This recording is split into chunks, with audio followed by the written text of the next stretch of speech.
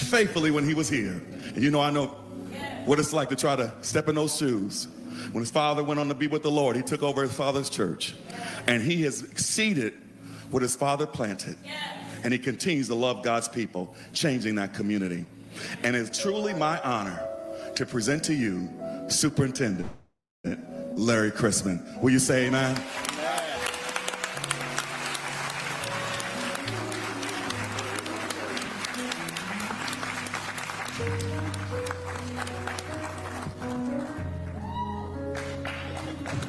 Come on, put those hands together and give God some praise. Come on and bless the name of the Lord. Hallelujah. I was glad when they said unto me, let us go into the house of the Lord. And we're certainly grateful to be in God's house on this morning. Can I pray with you as you stand? Heavenly Father, Lord, we thank you for this day. We thank you for your people. We thank you for this destiny moment. Lord, we ask that you word my lips, Lord. Allow the word to go forth with power and authority. Move me out of the way. Hide me behind the cross. Lord, allow your word to push your people towards promise. Lord, to illuminate the path of destiny that you've designed for each and every one of them. And Lord, most of all, from this experience, let us not leave here the same way that we came. In Jesus' name, amen. Amen. You may be seated in the house of the Lord. We're indeed grateful for Pastor Jay, as I've heard him referred to. Amen. We thank God for him, my brother. Amen. A man of God. I love him so much. Amen. And thank God for him and for what God is doing through his life. Amen. Thank God for Supervisor Maynard being with us this morning. Amen. We appreciate and love her so much. And to our district missionary, amen, Missionary Betty Jones, we praise God for her. And of course, in his absence, we give honor to Bishop Jerry Maynard. Amen. My bishop. Amen. And I appreciate and thank God for him and Dr. Mary T. Maynard as well. I appreciate all of them. And to each of you who are gathered, I thank God for you. I appreciate you being here. I thank God for my mom who's here. Amen. Just wave your hand, Mom. You just wave at us. All right, there she is. Just went up in the balcony. Just wave at Mom. We appreciate and thank God for her for being with us today. Amen. And thank God for my wife. Amen. If she'll stand for a minute, First Lady Carissa Crispin, I praise God for her on this morning. Amen. And amen. I got some instructions from Pastor Jay that we were going to be wearing blue on today, but when she stepped out in polka dots, I said, let me find mine. Amen. I'm going to match my wife today. Amen. Is that all right? Amen. I thank God for her, and I appreciate each of you who are here. I love Cathedral of Praise, as he's mentioned, a part of the Crispin Memorial District, and I thank God for each of you who are here. And for us who are gathered, we're going to go quickly to the word of the Lord in St. Luke chapter 12, and we'll be looking at verses 22 through 32. Again, that's St. Luke chapter 12, verses 22 through 32. Now, I may have missed it, but so excuse me if I did. If all the fathers would just stand for a minute, and if we can get everybody to just give a hand to all of our fathers who are here. Amen. Amen. Praise God for all of our fathers. Amen. That's beautiful. Amen. To see all of these godly men who are fathers, who are leading our next generation. You may be seated. Gentlemen, we're grateful to see you. It's always good to see that you've been surrounded, amen, by godly men. And I'm going to need some amens with a deep voice on this morning. Amen.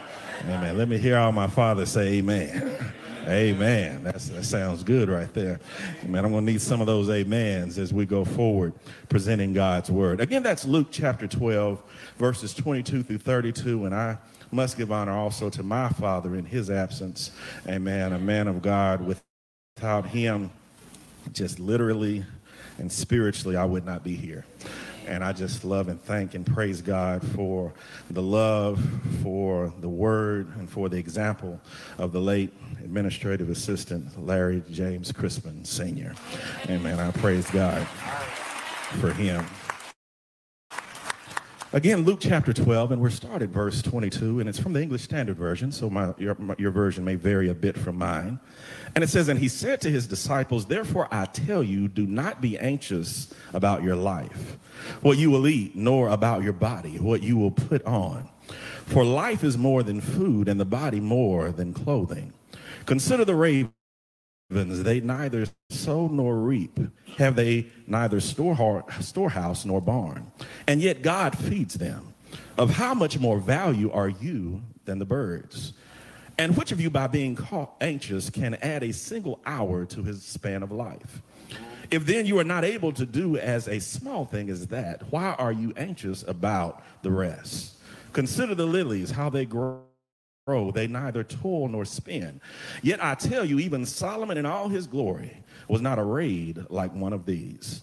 But if God so clothes the grass, which is alive in the field today, and tomorrow is thrown into the oven, how much more will he clothe you, O you of little faith?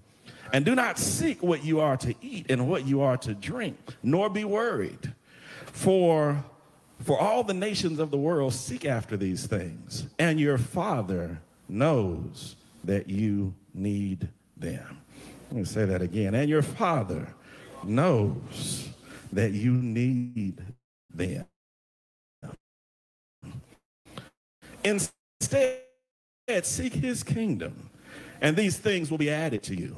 Fear not, Father's good pleasure to give to you the kingdom. I want to talk to you this morning about things, attributes of good fathers. I'm going to talk to you for a few moments about some attributes of good fathers. I'll tell you the one thing that fathers, they are giving. Fathers give their name, they give their confidence, they give their credibility, they give their gifts, and they give inheritance. And we're going to talk about and develop that in a few moments. I want to talk to you, first of all, one of the attributes of a good father is good fathers are kind. God said even an evil father won't give his son a stone if he asks for bread. Neither will he give him a serpent if he asks for fish. How much more will your heavenly Father provide for you? The Bible also instructs the fathers to be kind. It says, provoke not your children to wrath, but to help them to grow up in the nurture and admonition of God. In fact, even as a father to the flock, Jesus tested Peter. He said, Peter, do you love me? And he said, well, yes, God, you know I love you. Then he said, feed my lambs. He asked him again, Peter, do you love me? And he said, yes, God, you ought to know that I love you. Then he said, feed my lambs. And then a final time, he said, Peter, son of John, do you love me? And he said, yes, Lord, you know that I love you. But Jesus said, then feed my lambs. And this can be confusing, but what God was trying to draw out of Peter was to make sure that he was kind to the sheep. And this conversation in itself might seem a little confusing when we look at it in English, because English, although we have so many words for other things, we only seem to have one word for love.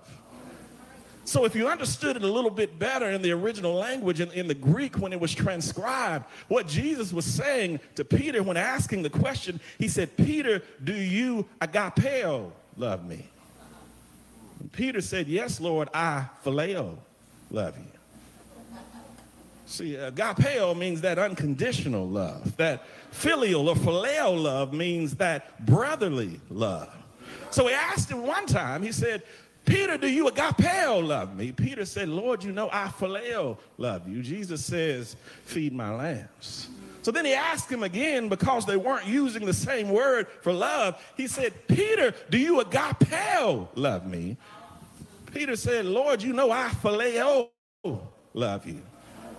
Jesus said, well, feed my sheep. Well, see, this is how Jesus is, though. Jesus will sometimes, he won't push you to where he needs you to be, but sometimes to get you to where you need to be, he meets you where you are. All right. That's it. All right. So in the final questioning, he says, Peter, do you phileo love me?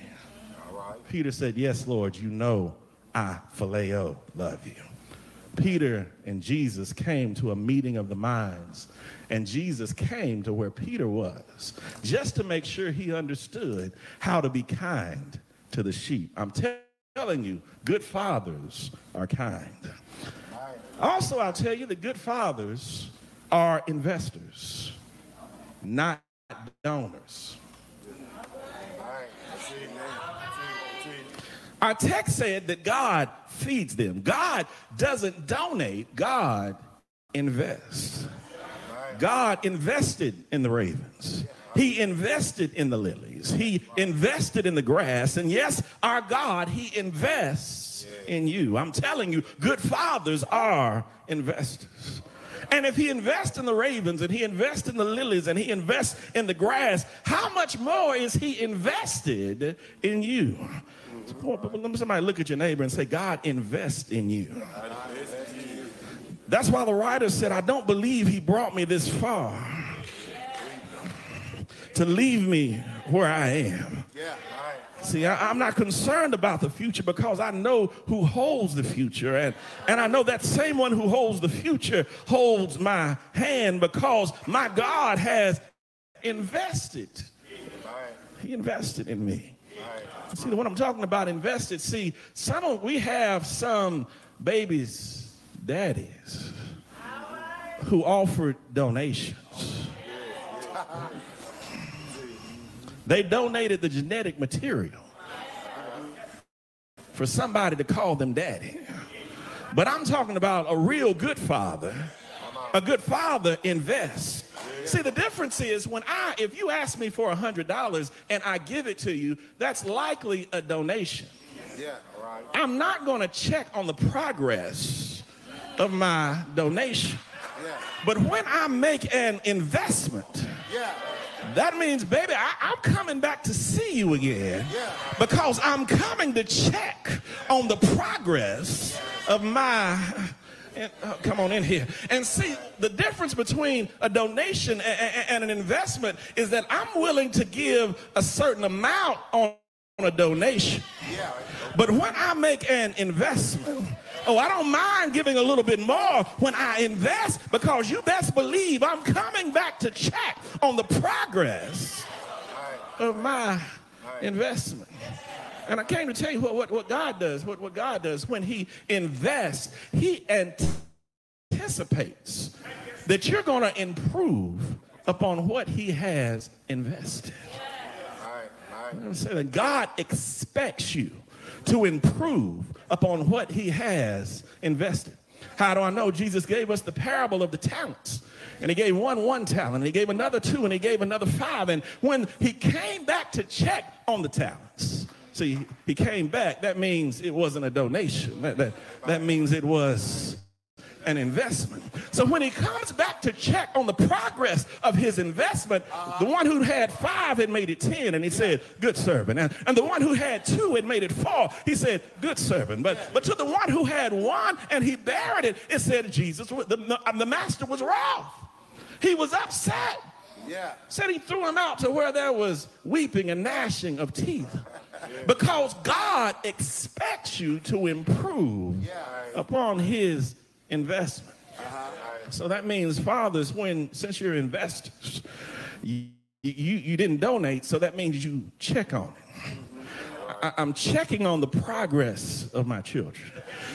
I'm making sure that they're raised in the understanding and admonition of God. Oh, I'm an investor. That means I'm going to check on their grades at school. I'm going to talk to the teachers. I'm going to show up for the parent-teacher conference. I'm going to be in the stands when they're playing ball games. I'm going to make sure that I'm checking on the progress of my investment. That means that I have to be present. I have to be there. I have to keep checking on them. I'm not walking away because it is an investment. And let me talk to somebody right here. If I don't live in the house, I have a car, so I'm going to get in my car and I'm going to check on my investment because I didn't make a donation. I made an investment. Somebody say investment. And that's why God, he made an investment in us, and that's why God checks on us, because he invested something in you. Because whatever that you have on the inside, whatever that comes forth from you, is something that God has already invested in you. Somebody say, God invested in me. And God anticipates that we're going to improve upon his investment. So I told you that fathers are kind and fathers are investors. The third thing I want to tell you is that fathers are near. Fathers have to be near. And by near, I mean you have to be in close proximity to your investment. Going back to the word here, it says your father knows that you need them. And the reason he knows you need these things is because he's near you. David said, incline thy ear to me, O Lord. That means God is listening. God is aware. When you pray to God, you're not giving him new information. You're not giving God new information. When I pray to God, I'm simply exercising faith that he's going to work on my behalf, because my prayer is an act of faith. That's saying, Lord, I'm giving you dominion over something that you already know about. Your problems and your trials, we have not a high priest who has not been touched with the feelings of our infirmities, but was in all points tempted as we are, yet without sin. God knows what I'm going through. So when I pray, I'm simply making a petition to God, exercising faith and giving God dominion over my circumstances, because he already knows. I came to tell somebody that he already knows. And that might not just be the word that you need this morning, that he already knows. Before you open your mouth, he already knows. Before you cried about it, he already knew. Before it woke you up in the middle of the night, he already knew. Before you told your best friend about it, he already knew what you needed. And the reason I know he knew what I needed is because he protected me when I wasn't saved. The reason I know he knew is because we don't always know how to pray like we ought, but the Holy Spirit makes intercession for us. I don't even know what to ask for, but even in the moments where my prayer is not good enough, my God already knows what I need. He knows. He knows. Somebody just say, he knows. He knows. He knows. My God, he knows. And he knows because my God is near to me. My God is always near. Fathers, you have to be near to know what your children need. You have to be present so that you're able to listen to what they need. But in fact, you can miss the meaning if you're not near. They tell me that 93% of communication is nonverbal. So what I'm telling you is a phone call is not good enough. 55% of that communication is body language. It's how you position yourself physically. The other 38% is the tone, the pitch, the pace of how you're speaking. That is part of your communication. So a mere 7% are the words that you actually say. And if I dare say this, and some don't get mad at me, but I'll tell you that women are the masters of nonverbal communication. They're the masters of nonverbal communication. I told you I need some deep-throated amens right there, amen. Amen. Masters. Because when a woman tells you fine, she's not fine. This is a word she uses to end an argument when she thinks she's right and she just wants you to shut up. That's what fine means. And when you ask her, is anything wrong? And she says nothing. It's not nothing. Nothing means something, and she is challenging you to figure out what that is. Because she's not going to tell you. Wish I had help here this one. Told you they're the masters. When she says go ahead, go ahead means I dare you. That's it. In other words, it means see what happens when you do that. My advice, brothers, don't do it. No. Whatever she said, go ahead and do. Don't do it. That's it.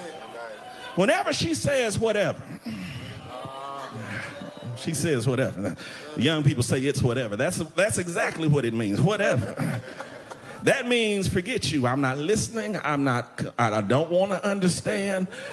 It's whatever. I'm no longer communicating with you because you haven't figured out my other signals. So therefore, it's whatever. Brothers, you've already messed up. If she says to you, whatever. Final one I want to talk to you about, she says, that's okay. That's okay means you really messed up. And it's going to be hard to recover from whatever you did. But promise you, brothers, it's not really okay.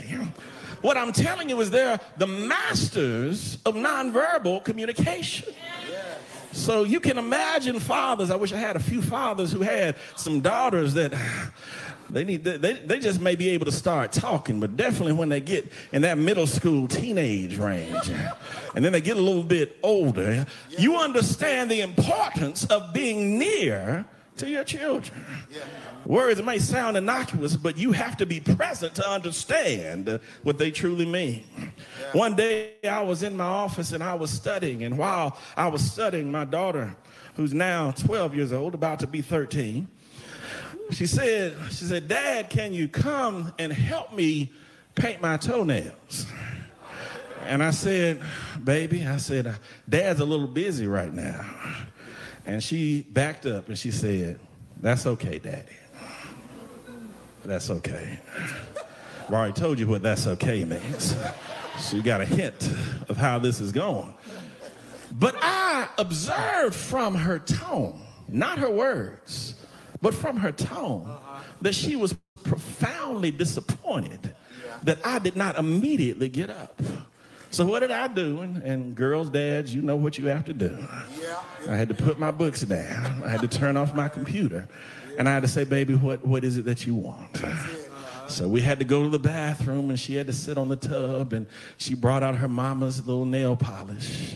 She propped her little leg up on the side of the tub, and Daddy had to sit down on the tub and put her foot in my lap and begin to paint toes.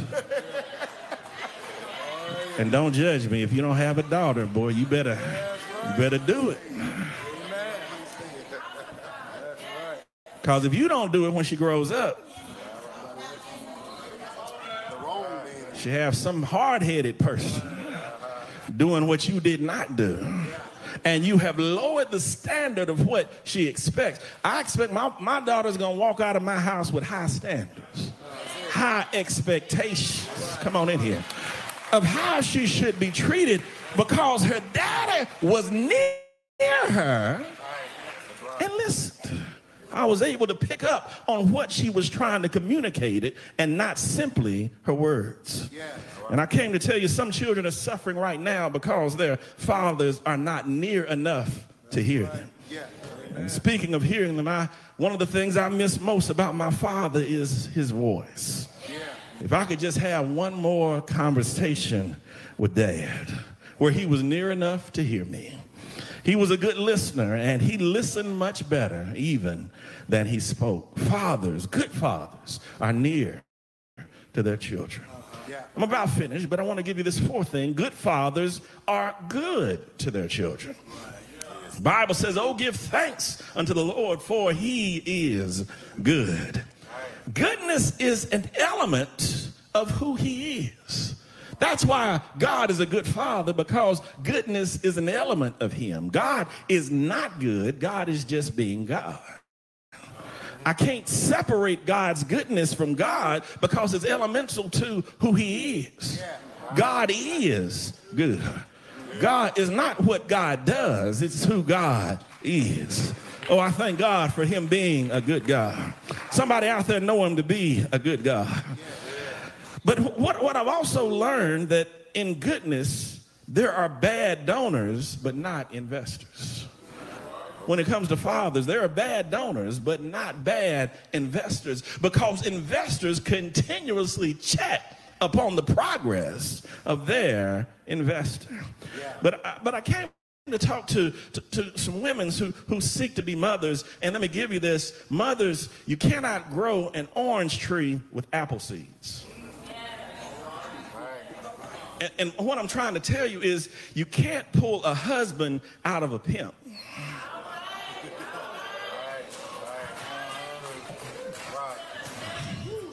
You can't pull a father out of a baby's daddy.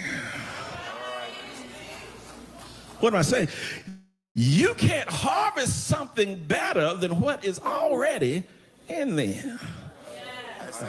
Oh, I'm in the right spot.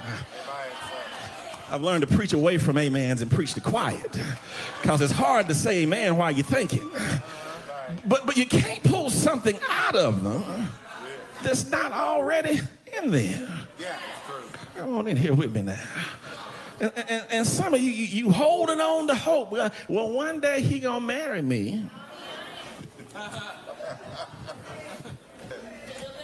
But you can't pull a husband out of a pimp. You can't pull something out of him that's not already in him. And in fact, that's not your job. You're working too hard. Point at your neighbor and say, it shouldn't be that hard. You're trying to work a miracle in somebody in whom it has not already been planted. Come on. Some marriages are breaking up. That's why a lot of marriages break up, because he looked like an orange tree. Then you found out he only produces apples, but he can only produce what God put in it. Because you can't fall in love with what it looks like on the outside. You need to understand what God put on the inside. God, if God blesses me in this December, I would have been married to this beautiful lady for 23 years. And I want to talk about something real quick here, if Pastor allows me. I want to talk about marriages that break up because you said, he changed. You're going to change. But what's in you shouldn't change. You're going to change with that, because when we first started trying to like each other, I was 12 years old, 14 years old. I'm not the same person I was when I was 14.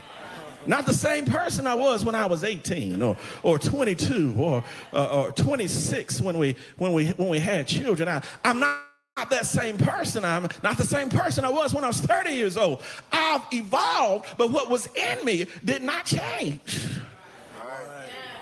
So the problem is you marry the orange tree and you wait a few years, and when it starts producing apples, then you're disappointed. But see, what I tell you, you can only produce what's in it. Well, see, that's why God said when a man finds a wife, because if the man finds you, he already knows what's in him. I wish I had help here. He should already know what's in him. And when he tells you something, it ought to jive with what you've already heard. Come on now. Because I'm worried about a prophet that tells me something I hadn't heard before. Because I talk to God too. Somebody point at your neighbor and say, I talk to God too. Don't tell me stuff that don't jive with what God already told me. That's a false prophet. A real prophet ought to tell me something that God already told me, because God already put it in me. So women out here telling God told me you're going to be my husband, see? See? Because it looks like orange tree, but it's going to produce apples. Because only God knows what he put in here. And everything that comes out of you, I don't care if you're 20 years old. I don't care if you're 40, 60, 70, 80 years old. Whatever comes forth from you is something that God already put in you. And let me just drop this for the people who are in that next phase, that you're going to another level. I came to tell you that God has already put in you what you need for that next level. It's already, somebody say it's already in me. It's already, I don't have to get better, what I have to do is get in tune with what God has already placed in me. Some of you are worried, well, I don't have this job, and I don't have this experience, and I don't have this education. Baby, whatever you need to go to that next level, God has already put it in you. Somebody say, it's in me. It's in me. God, but what I'm saying to you is that God, the good fathers, are good to their children because that's what God put in them. They're so good to their children that they take pleasure in doing well for their children. I'm concerned about, I heard the comedian Chris Rock say this, I'm concerned about men taking credit for stuff they're supposed to do. I take care of my kids. Yeah. You're supposed to take care of your kids. I give them the money that they need. Yeah, you're supposed to give them the money that they need. Come on in. I show up for all their events. You're supposed to show up. Stop taking credit for things that you're supposed to do, but what you should do is take pleasure in checking on your investment. So preach it with me. Say, take pleasure in checking on your investment. You need to have that Chick-fil-A attitude. When you say, well, thank you, they're not going to say thank you back. They're going to say, my pleasure. My pleasure. It is my pleasure to serve you. As a father, it should be our pleasure to provide for our children. It should be our pleasure to check on our investment. It should be our pleasure to provide for our seed. Somebody say, it's my pleasure. And the final thing I want to share with you, and I'm finished. I told you that good fathers are kind. Good fathers are investors. Good fathers are near. Good fathers are good. And good fathers, finally, are still. When I say still, the good fathers, the father should be, while the mother is the master of nonverbal communication, the good father should be masters of calmness, patience, and tranquility. Your children should find peace when they talk to you. They should find peace when they're in your presence. One thing I'll tell you, that when my daughter hears a thunderstorm coming, the one thing I know is wherever she is in the house, she's going to find me. She's going to find me. She may not have spoken to me all day, but if she hears the thunderstorm, if she hears there's tornadoes in the area, I don't have to move. I can stay exactly where I am, but she's going to find me. He that dwells in the secret place of the Most High God. She's going to find me, and she's going to curl up right under me and say, Dad, I'm looking at this storm on my app. She said, and I just want to be here and pray with you. Because she finds calmness, she finds peace where I am. And good fathers, your children should find peace, tranquility in your presence. The Bible in our text, it said, God tells us to nor be worried. The late Stuart Scott put it this way. He said, you need to be as cool as the other side of the pillow. God reminds us to be anxious for nothing. We have a generation of anxious children because they lack fathers who are still.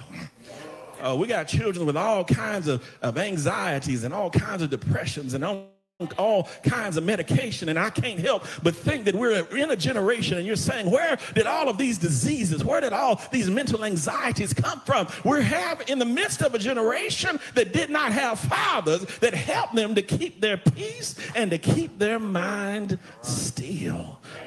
Good fathers are still. But the calmest fathers are the ones who already know who they are. Fathers, you need to know who you are.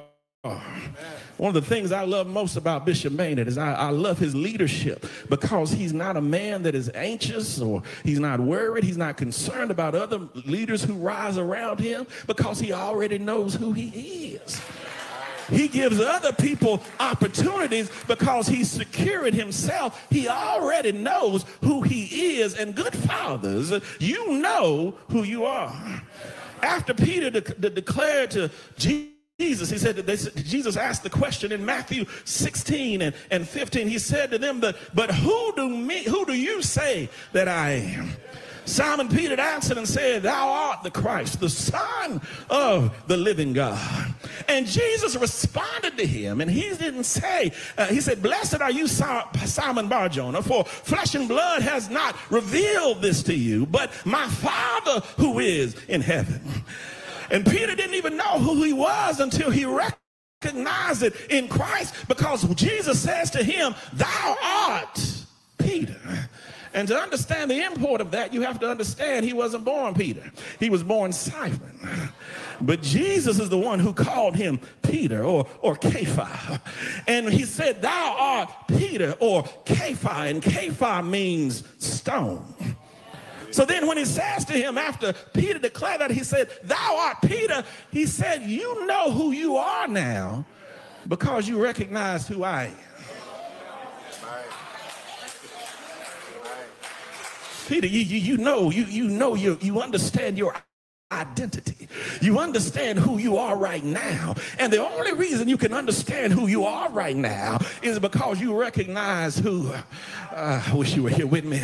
You recognize who I am. So Jesus is saying to you, you can't understand who you are until you recognize who I am. And once he said it, he said, thou art Peter. Thou art Kepha. Thou art the stone. And he said, upon this rock, somebody say this rock.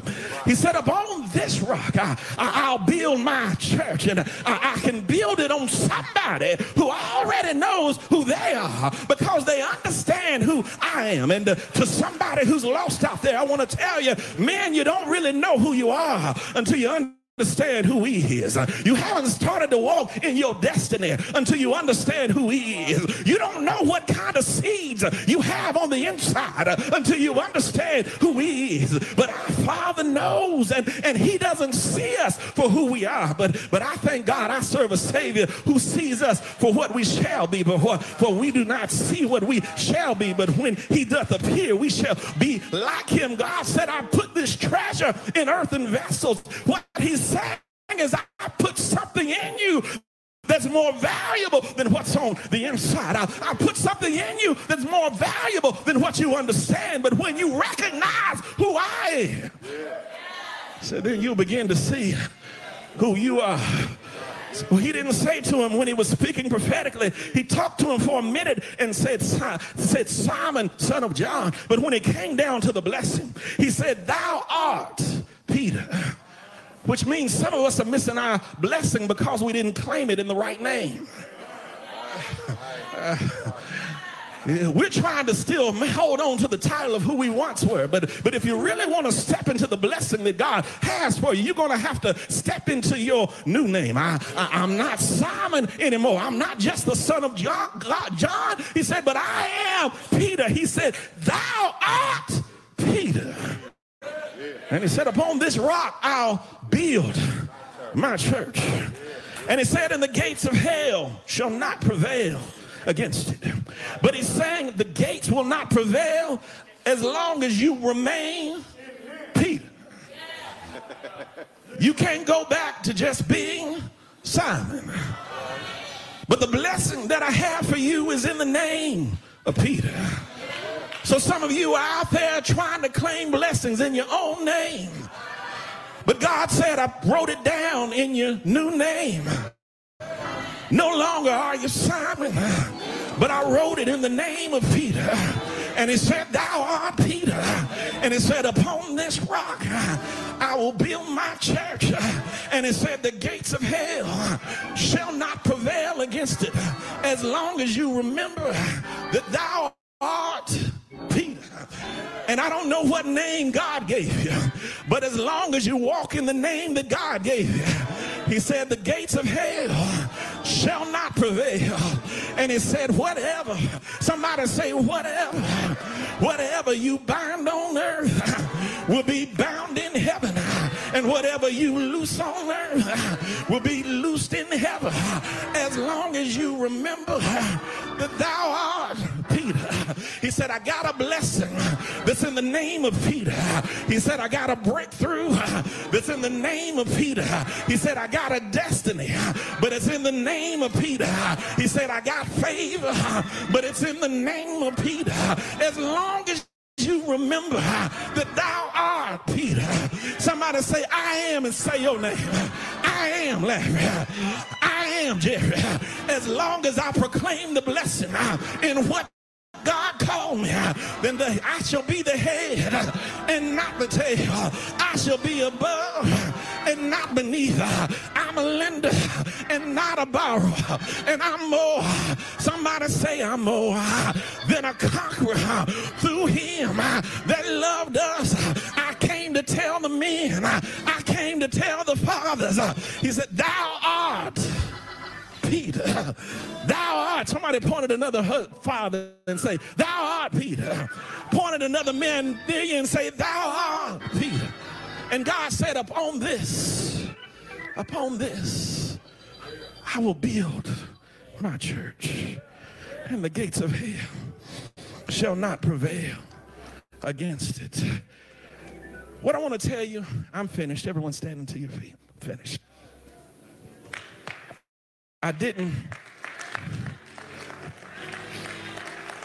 Some of you may have forgotten, thought I'd forgotten, but I didn't forget the title of the message. I told you that fathers are kind, K. Fathers are investors, I. Fathers are near, N.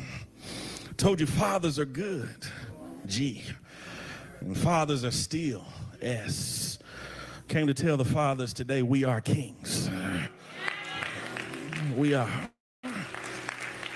That's who God has proclaimed us to be. Is there no king in you? But God has made us to be kings. Need the fathers out there just say, I am a king. I am a king. God has put a king in you. There is a king in you, but you'll never discover it, and you'll never find it until you recognize who Jesus is. You'll find your kingship in recognizing who Jesus is.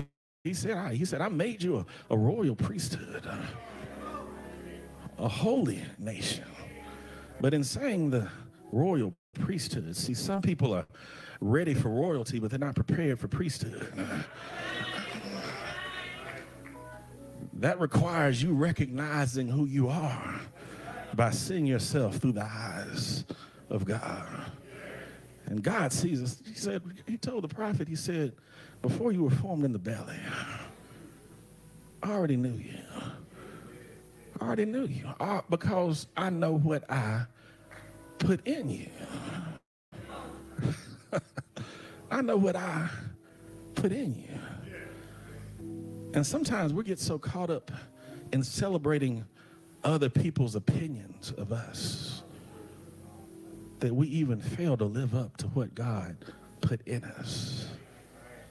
Come on in here. We get so celebrated. Somebody claps their hands for you and says your name, and your chest gets puffed up. And you get stuck where you are. Because God said, I know I got more in you. And I want to speak to my chronologically mature people in here. I just want to say your ladder shall be greater. Your ladder. Can I talk to somebody? Shall be greater. God said, I'm not finished. I got more for you than you've ever known, more than you can see. Your ladder shall be greater. I have more in you. There's more that you're going to produce. You're going to produce more.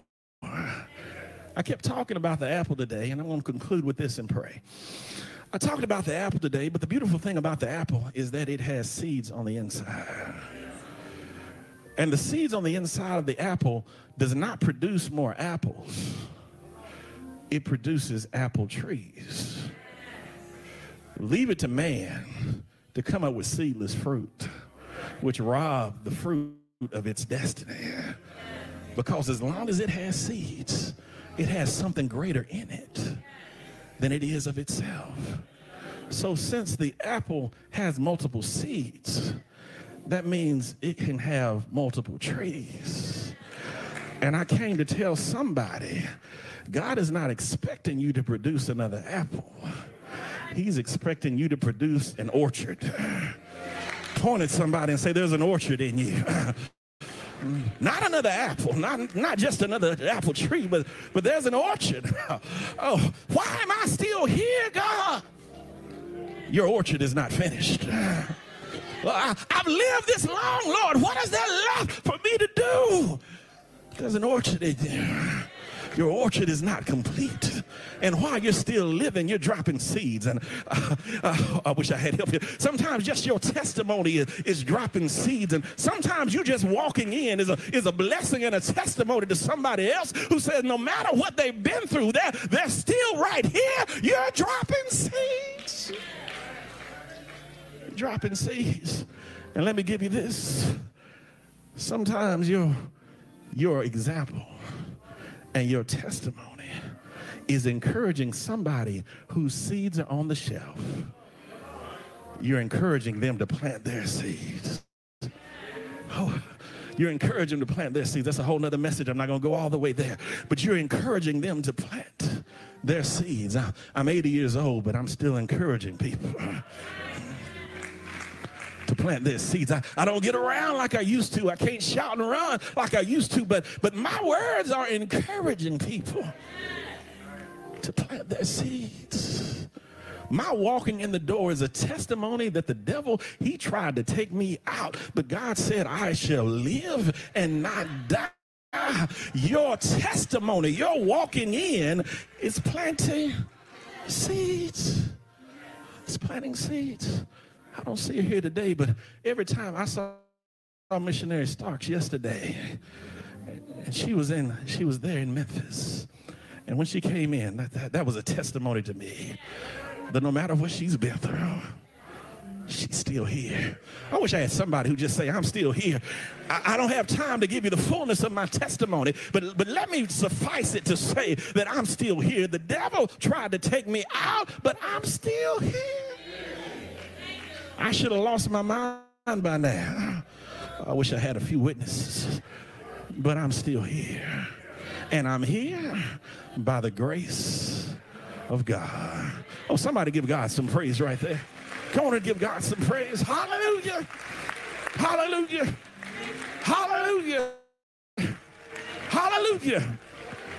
Heavenly Father, right now in the name of Jesus, I want those hands lifted right there where you are. Lord, there's so much more in us, Lord, than even we've discovered. So much more in us than we've even realized. Lord, we said to the fathers today that we are kings. There is a king in us. Help us to bring forth that which you have planted. Help us to be good stewards over that which you have invested. And Lord, we know the reason you're always there is because you're checking on the progress of your investment. Lord, let us not be like that unworthy servant. But Lord, help us to cultivate that which you've put in us. Help us to cause it to grow by studying and reading your word, Lord, by remaining in prayer and consecration to you, Lord, and by giving you the glory for the things that you have done. Lord, it's not of our works, not of works lest any man should boast, but it's only by grace and faith that we're saved in you. And Lord, we thank you for that right now. In Jesus' name, come on, give God some praise. Come on, put the hands together and give God some praise.